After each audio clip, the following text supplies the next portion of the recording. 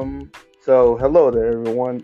This is my first ever podcast, and really, this podcast doesn't have much of a necessarily purpose. It's just random thoughts.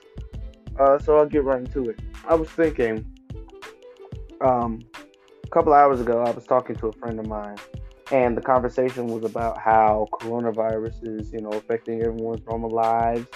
What's the government doing about it? Is the government involved? Just, conversing about uh, the possibilities of what's going to happen. Is this going to continue? Are we at a closing point of the virus? Because I know in most places, a lot of people are reopening businesses. A lot of public areas are being open and things like that. So I just don't know.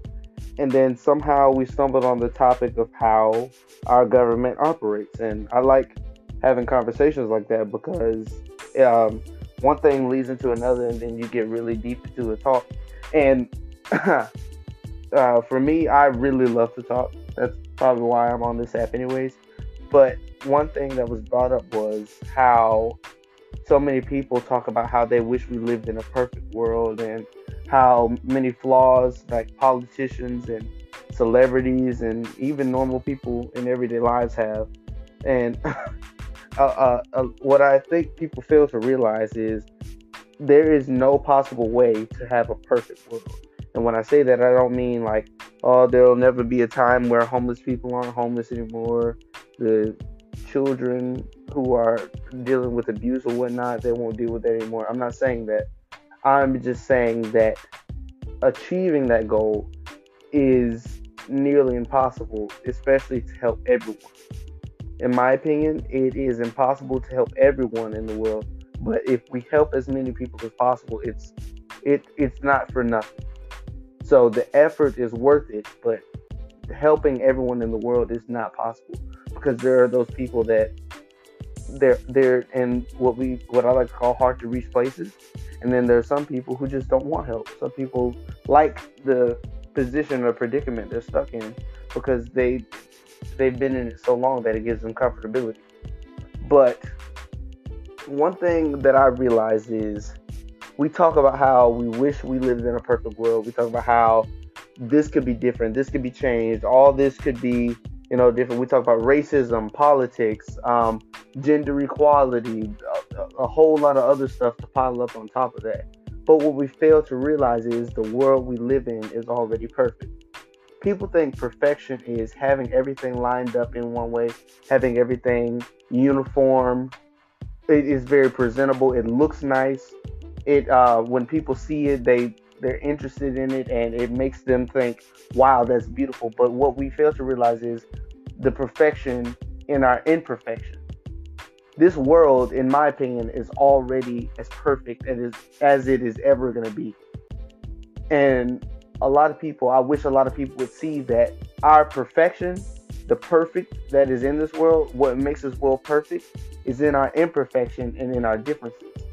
I don't know about you, but personally, I would not like to live in a world where everyone is the same, where there is no controversy, where there is no hate, there is no love, there is no war, there's none of that. Because in a perfect world, none of that exists.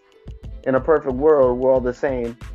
In fact, there's this book that I'm really interested in. I've been reading it. I know it was, I started reading it in 7th grade. That's when the book was first introduced to me. And I've loved it ever since. It's called The Giver. And essentially, the story is about how the government has created a utopia where everyone lives in, where children are raised and they grow up to take on specific jobs. And once they have that job, they're stuck in the job for life. There's no intimacy. There's no love towards each other. Families are assigned. The children in families are not born from the parents. Once a child goes off and takes on their prospective role, they no longer live with their parents. The older people of the community are eventually killed off. And it's just, it's very hectic and it's confusing to me because this world is supposed to be perfect, but everything in this world is incorrect. And I don't remember exactly who stated this, but there was a famous philosopher, I can't remember the name, but I'm sure it'll come back to me, who said that the most perfect this world can get. The closest this world will ever be to a utopia is actually a dystopia. We think that a utopia, we think of utopia as something that is perfect. It's beautiful, everything's together, uniform, like I said earlier. But in all honesty, that is what makes it so wrong. Nothing should be the same. That's why we live in a world of differences. We live in a world of different races. We live in a world of different people with different mentalities, different mindsets, different religions, different interests. And I love that. And I wish people would see and understand that that is what makes our world beautiful. It may not necessarily be perfect in the sense that everything's all right, everything's okay, there's no problems with the world. But in all honesty, I refuse to live in a place like that. It's just interesting, and I don't know if my mind could handle that. I, I could I can't put it any more simply than that. I don't know if my mind can handle that. Everyone around me is exactly like me. I don't have any quarrel, any beef per se with anyone around me. I like that. And I'm sure there are a lot of people who also enjoy that. But it's the fact that there's so much of it in this world that is what's driving people to want more of a uniform world. A lot of people down talk Donald Trump because of their views on him as a public person, as our president. He definitely has a bad mouth, foul words always coming out of his mouth. His opinion on people is very harsh. A lot of things he says are prejudiced or racist, and it's just a lot of the stuff is just very wrong with the way he behaves as our United States president. But nevertheless, he is the president we have, and though there are a lot of flaws to him, everyone has positive notes. Everyone, and especially with this coronavirus, I know that Trump is not the most how do I say this? I want to say sought out president. He's not the one everybody wants, but at this time, I believe he's the one we need because he's not very knowledgeable in, let's say, law, but he is a businessman. He runs a multi-million, I believe, billion-dollar company, and he knows how to operate, especially using money. And right now, with all these people who are stuck inside their homes, not able to go to their jobs, not able to work, and continue the cycle of the way money works as the money revolves, because everyone knows money makes the world go round. He understands how to keep the economy stable, even with people not working, not actively working. That's why we have stimulus checks. That's why the government is taking special interest in small businesses, because it may not seem like they're significant, but businesses actually help America run. Without those small businesses, the government doesn't get that money back. Money is usually recycled. That's how the whole cycle works. And small businesses, even though they might be small, collaboratively and together, they all create a huge system. They're a big part. That's all I'm saying. So back to the perfect world thing. I think we all have a huge misunderstanding of what a perfect world is, and it's come to me recently that I how do I say this? I'm sorry, I'm stumbling on my words, but it's come to me recently that the way the world is changing now, and the fact that everyone's normal schedule is different, everything is currently changing so rapidly, so quick that it's hard for us to adapt. I think that is the best possible thing for us to be in right now. As human beings, as people, no matter what race or whatever, I think it's great for human beings to be experiencing this because we can learn from this. There are so many families who have hardworking parents and children that don't get to see their parents on a daily basis. I personally know a lot of kids who have parents that are in the military, who are business people, who are always away from home, and they barely get to spend time with their families.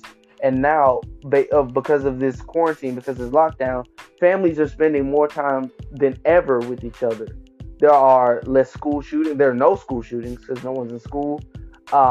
from what I know, suicide rate has gone down. Crime rate has gone down significantly. So yes, this quarantine has and coronavirus itself has taken a high toll on all of our lives, especially those who have lost family members, those who know people who have lost family members. But in its effectiveness, in its own perspective, right, coronavirus even has its positive. People are closer now than ever before.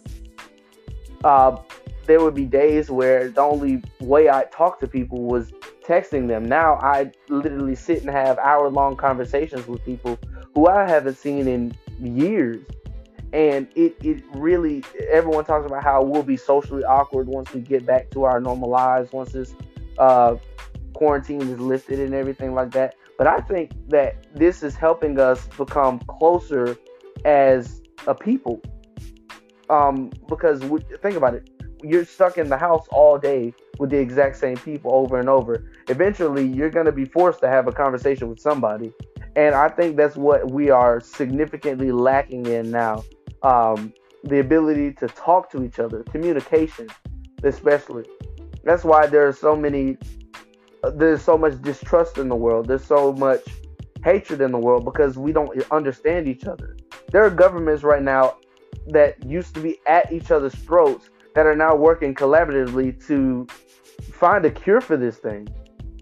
Coronavirus, I hate to be so controversial, and if there are any problems, any issues, I'm sure there's some way for you to comment on this or whatever. But I honestly think coronavirus is the best and worst thing that could have happened to the human race right now at this time. We have all the necessary tools not only to beat this virus, but to beat it together.